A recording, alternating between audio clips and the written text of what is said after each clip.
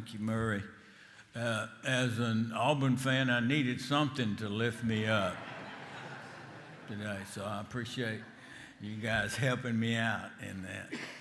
Well, Murray was just showing off. Wasn't he just showing off?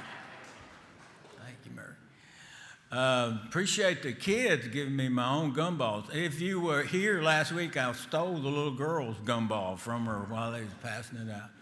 So now I have my own source of gumball. I appreciate Teen Challenge being here, and I appreciate the work of Teen Challenge, and thank you guys for that.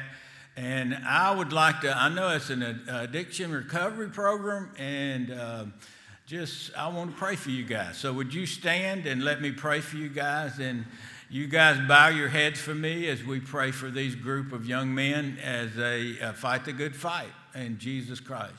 Okay, so would you bow your heads for just a moment?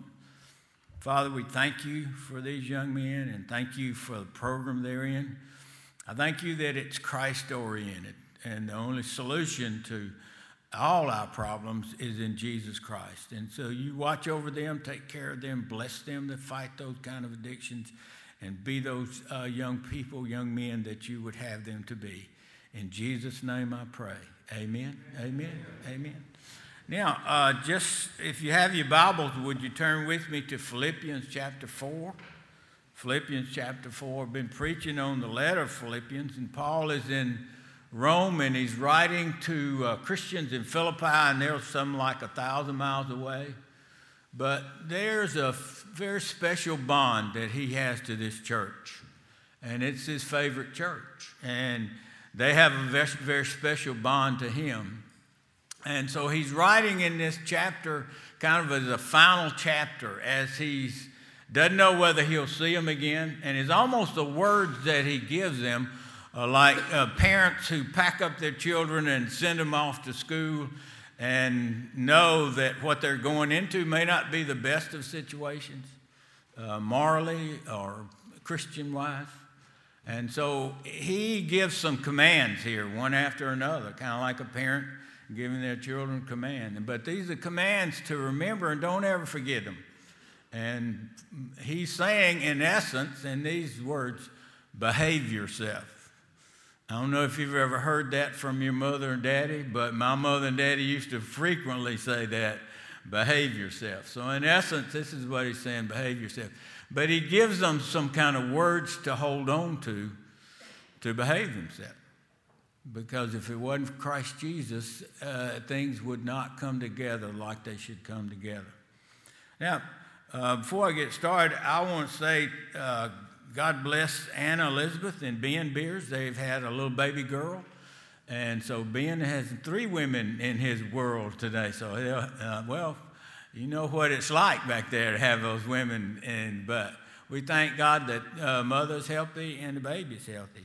And Marvin Smithman had surgery this week, and he's doing fine. And I thank God for that successful surgery.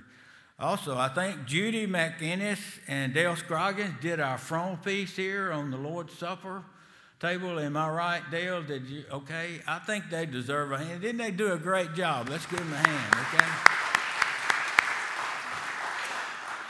Now, I just want to warn you, between now and January the 1st, the average person gains 10 pounds. So just remember that this week as you're eating all that turkey and dressing and all that.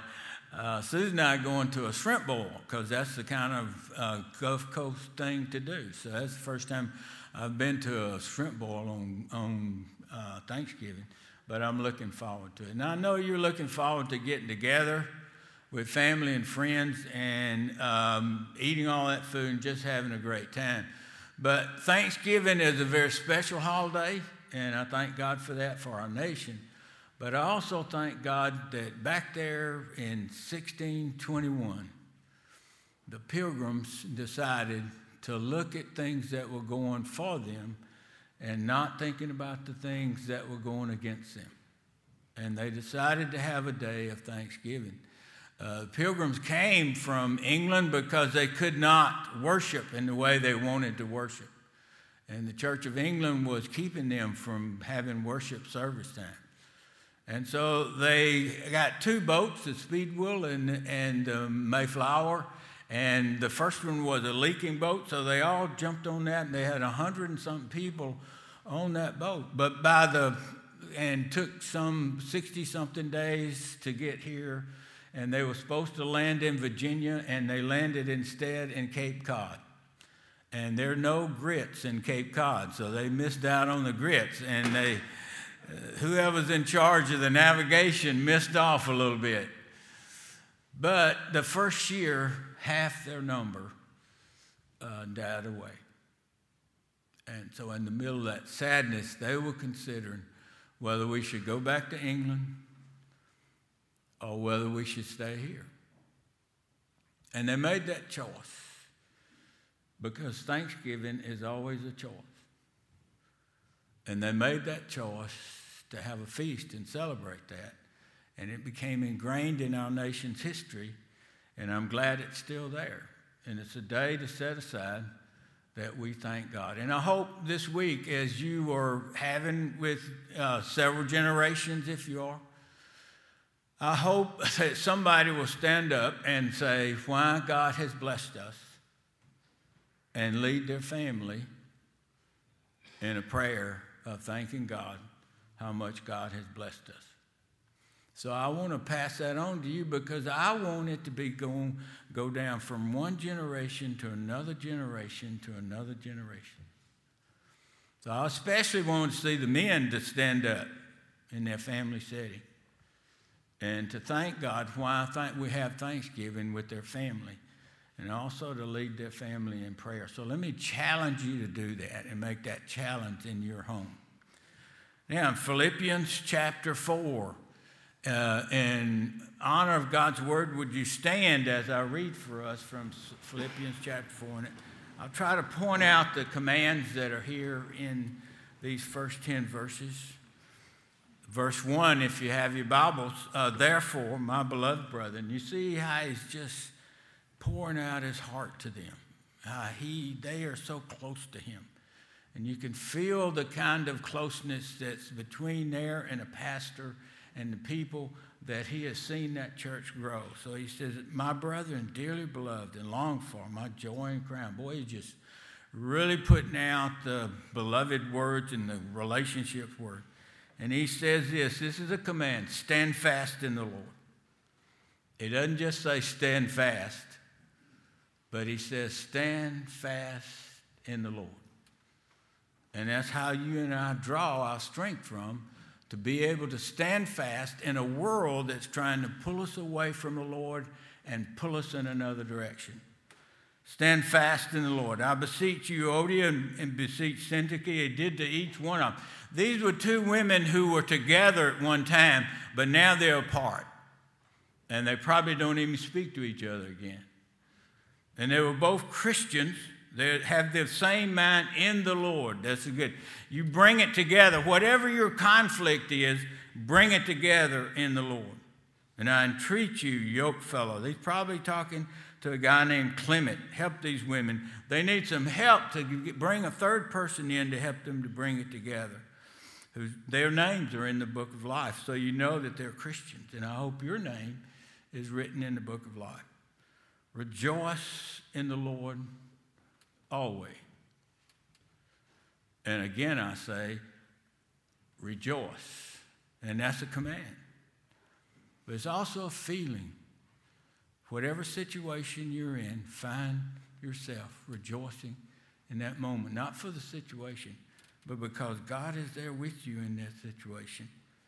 Verse 5, let your moderation or your gentleness be known unto all men. Let you have a reputation of being that gentle person. The Lord is at hand. He is right near you. He sees what you're doing. He knows what you're doing. He is there near you to give you the strength to face whatever you have to face. The Lord is near. Verse 6, and I think this is one of my favorite verses. Be anxious for nothing. Okay, now look at the person next to you. Do they look like they're anxious? Would you do that? Do they look like they're anxious? if they are, don't mess with them, okay? They might hit you with their Bible. Be anxious for nothing. As another command. But it didn't stop there. But in everything, not some things, but in everything, by prayer and supplication, let your requests be made known unto God with thanksgiving. I left that out purposely.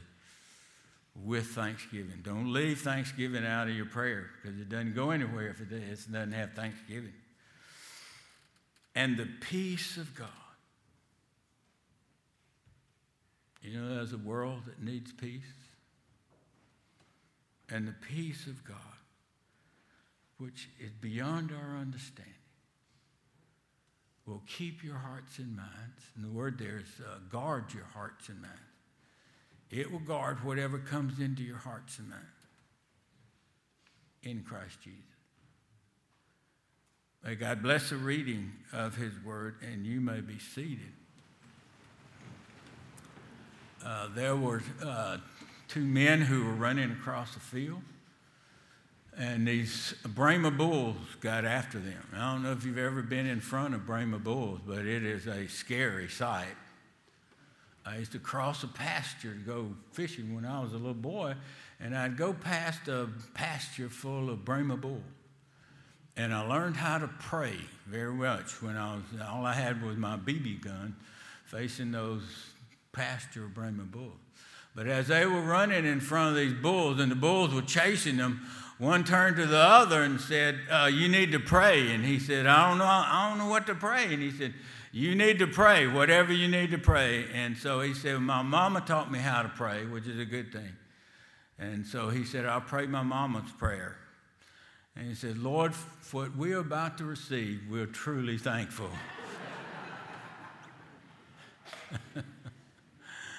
But that follows the command by Paul. Paul said this, in everything, give thanks.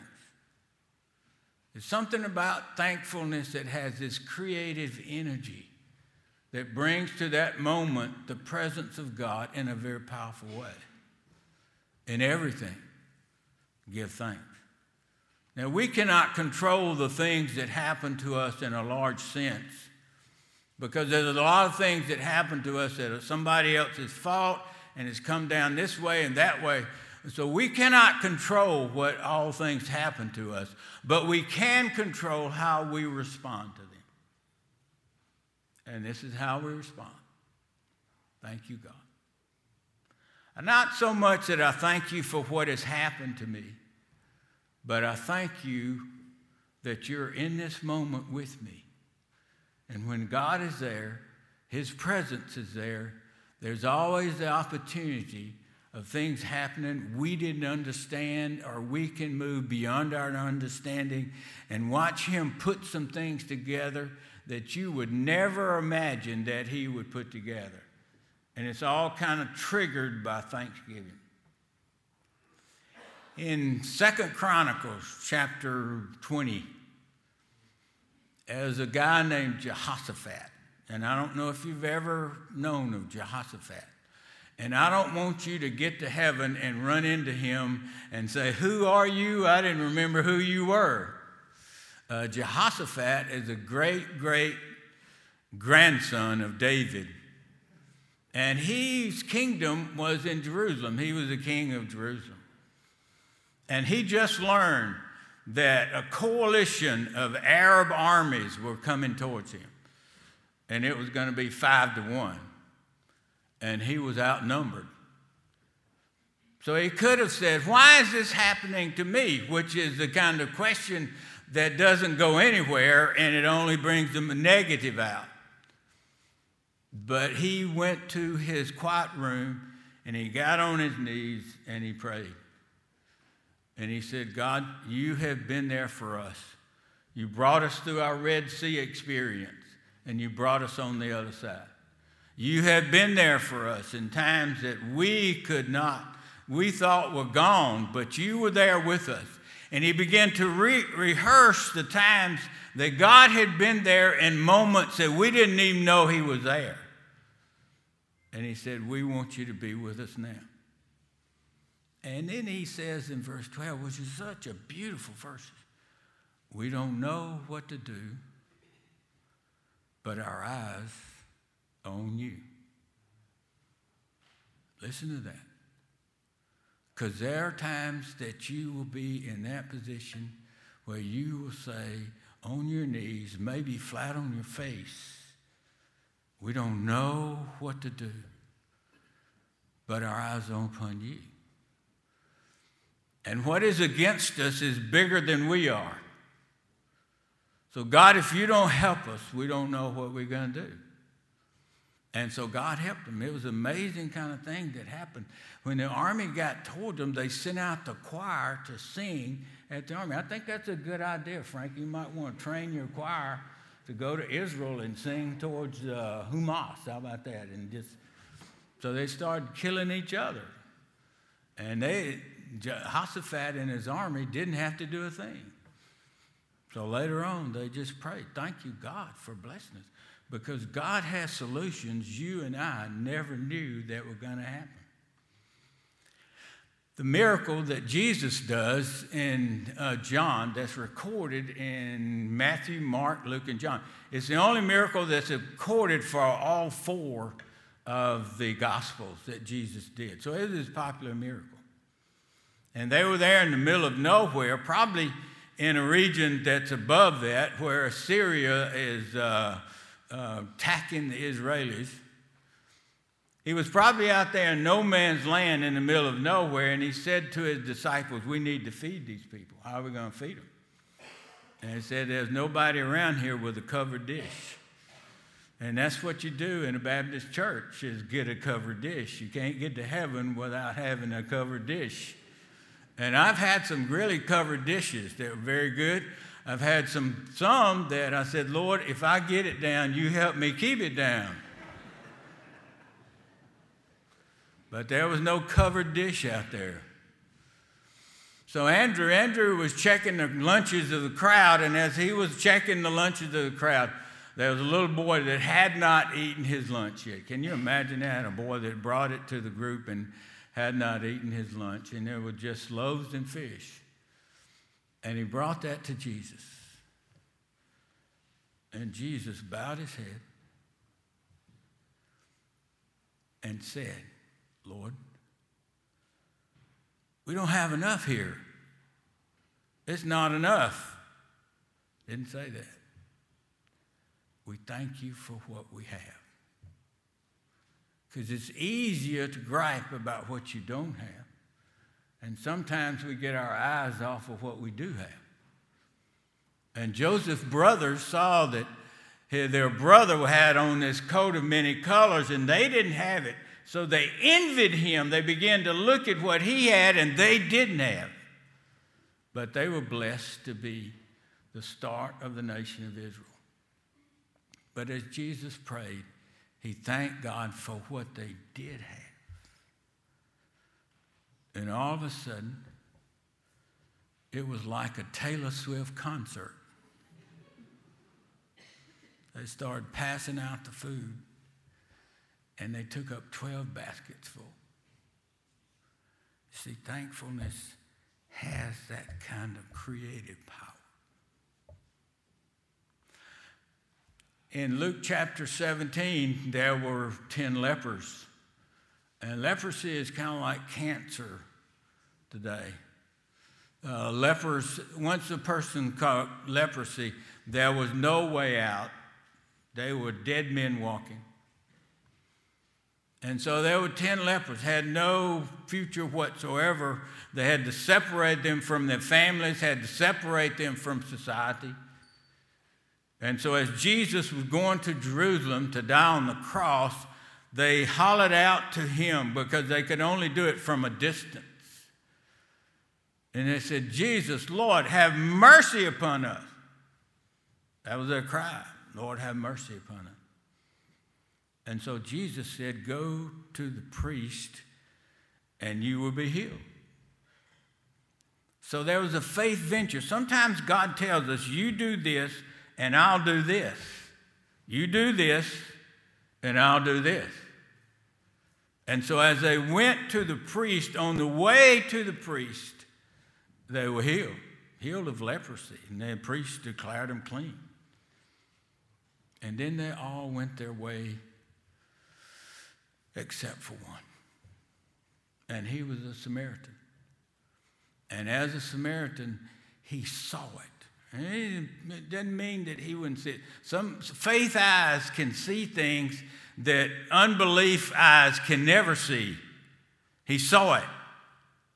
And when he saw it, he put it together. And he found Jesus. And when he found Jesus, he, thank you, Lord. Thank you, Lord. He couldn't help but express, for now he was healed. And so Jesus said, where are the other 9?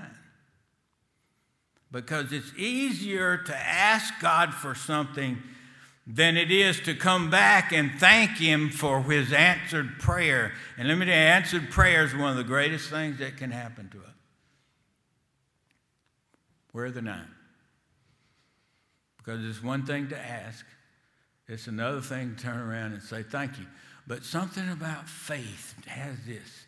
It grabs hold of you and says, say thank you. It's just got to be expressed. It just comes out. Lord, thank you. I mean, I used to be a leper and now I'm cleansed. Paul wrote about thankfulness more than anybody else because he remembered who he was before he met Christ. And he says thank you more than Jesus says thank you. He says thank you more than John says thank you. But he remembered it was Christ that saved him on that road to Damascus.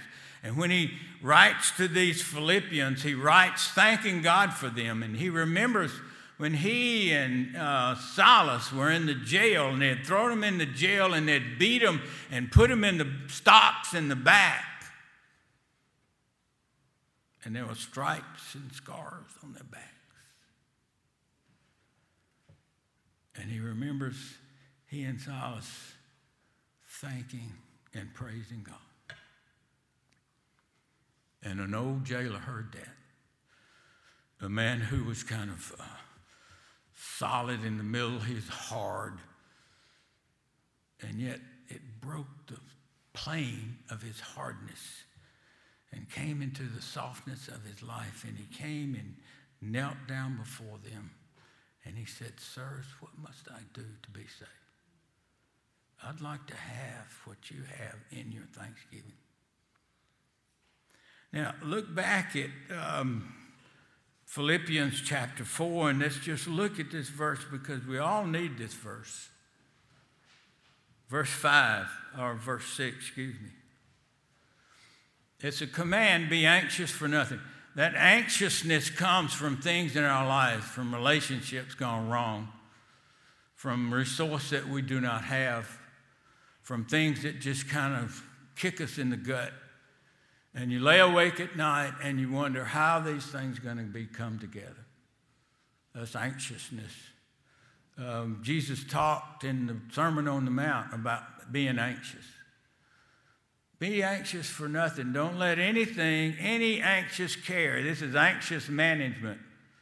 Don't let any anxiousness. And life is full of those anxious times.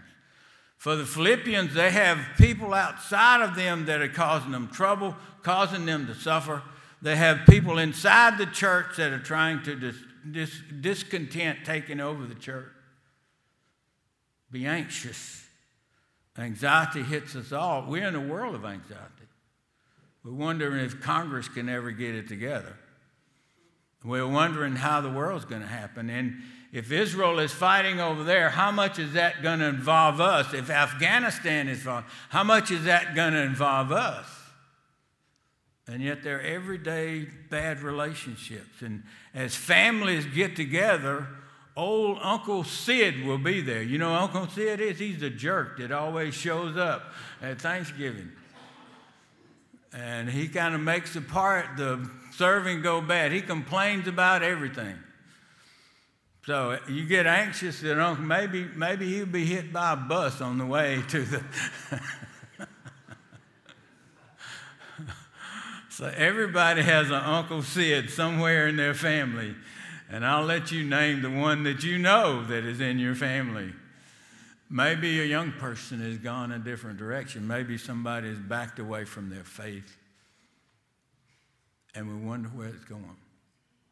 I wonder about raising this next generation in the world that we live in, because it's a different kind of world than many of us faced growing up. And how are they going to make it in the world that they're living in and still be steadfast in their faith in Jesus Christ? Anxious. You name your anxious. What is your anxious? Instead of just thinking about your anxiousness and letting it take over your thought patterns, here's a remedy in everything: by prayer. And I hope you know how to pray. I hope you've taught another generation how to pray. My uncle was somebody, my dad was not a Christian when I was younger. My uncle became the kind of person that I drew from. And I'd watch my uncle. He'd go in the back room when I was there in Gastonburg. And I watched him as he got on his knees. And I watched him as he prayed. And I said, I want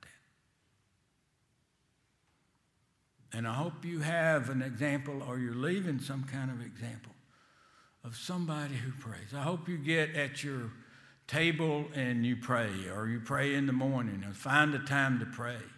Find that time that you are alone with God, or maybe you're with a group and you have enough courage to say, thank you, God, for our food, or thank you, God, for this, or thank you, God, for blessing us.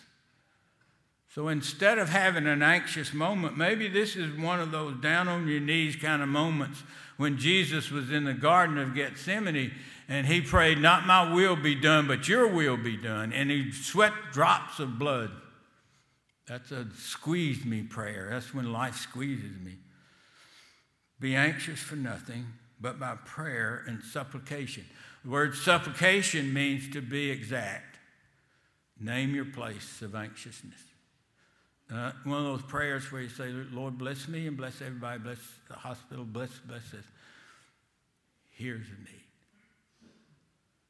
Here's what's controlling me. Here's what's driving my thinking. It's in my head. And I try to get it out. First Peter said to cast all your cares upon him, for he cares upon you. And the word cast means to throw off. That is, you got this terrible weight on your shoulders and you need to cast it off. And so you cast it off and you put it on his shoulders. Or maybe it's some kind of need you're just holding on to and you just don't let go. And you just open your hands and let it float off of you and float onto the shoulders of the Lord Jesus Christ. And he can handle it. So either way, you cast your cares upon you because he cares for you. But here's what verse 7 comes after verse 6. But I want to say at Thanksgiving, remember a time when God has moved in your life that just blew your mind. Some kind of answered prayer where he did something for you that there seemed to be no solution. And you watch God answer prayer that only he could answer. So you remember that Thanksgiving. Let your request be known unto God, and there's this peace that passes understanding. It's a peace. You don't know it till you get there. It's a peace in our hearts, the place of our feeling. It's a peace beyond our understanding. It's a peace that stands watch over our hearts and minds. It's a special kind of peace.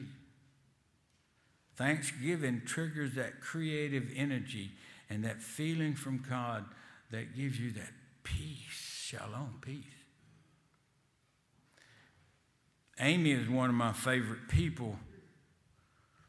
Amy is in her 30s. I've shared with you about Amy before. Amy had cancer. She works with young girls. She works at Hollymont, which is a Christian camp for young girls. But Amy is a fine Christian lady, and she loves the Lord.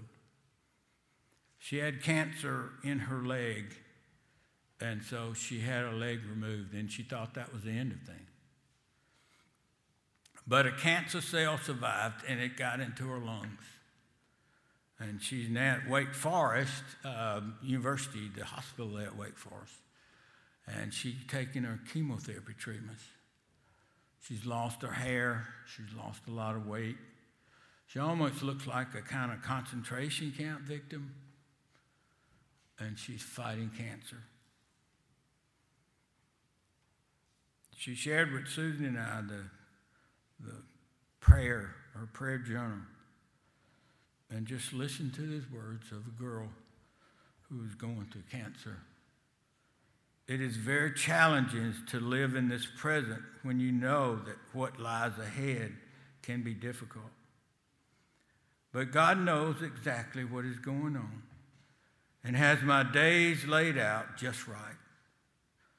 So I must continue to trust Him and make the most of the days that I am given. I still grieve this diagnosis and want so badly for it to just go away. But know that there's still joy to come as I endure this trial. In the middle, she's thanking God in the middle of her cancer fight. Now, I want you to bow your heads for just a moment and let's just practice what we need to practice. One is this: would you just, where you are seated, would you thank God for our nation?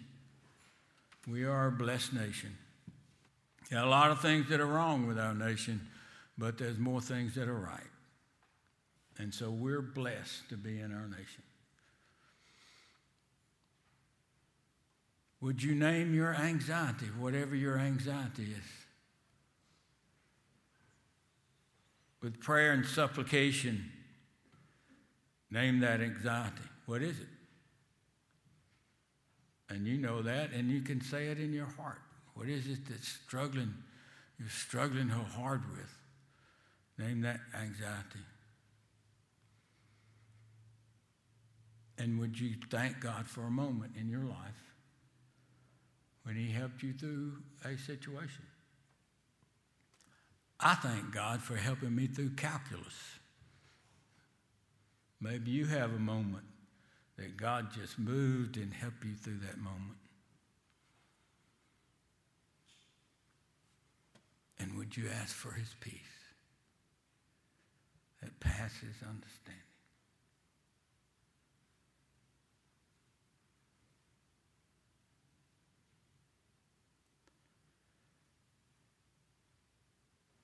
In Jesus' name I pray. Amen.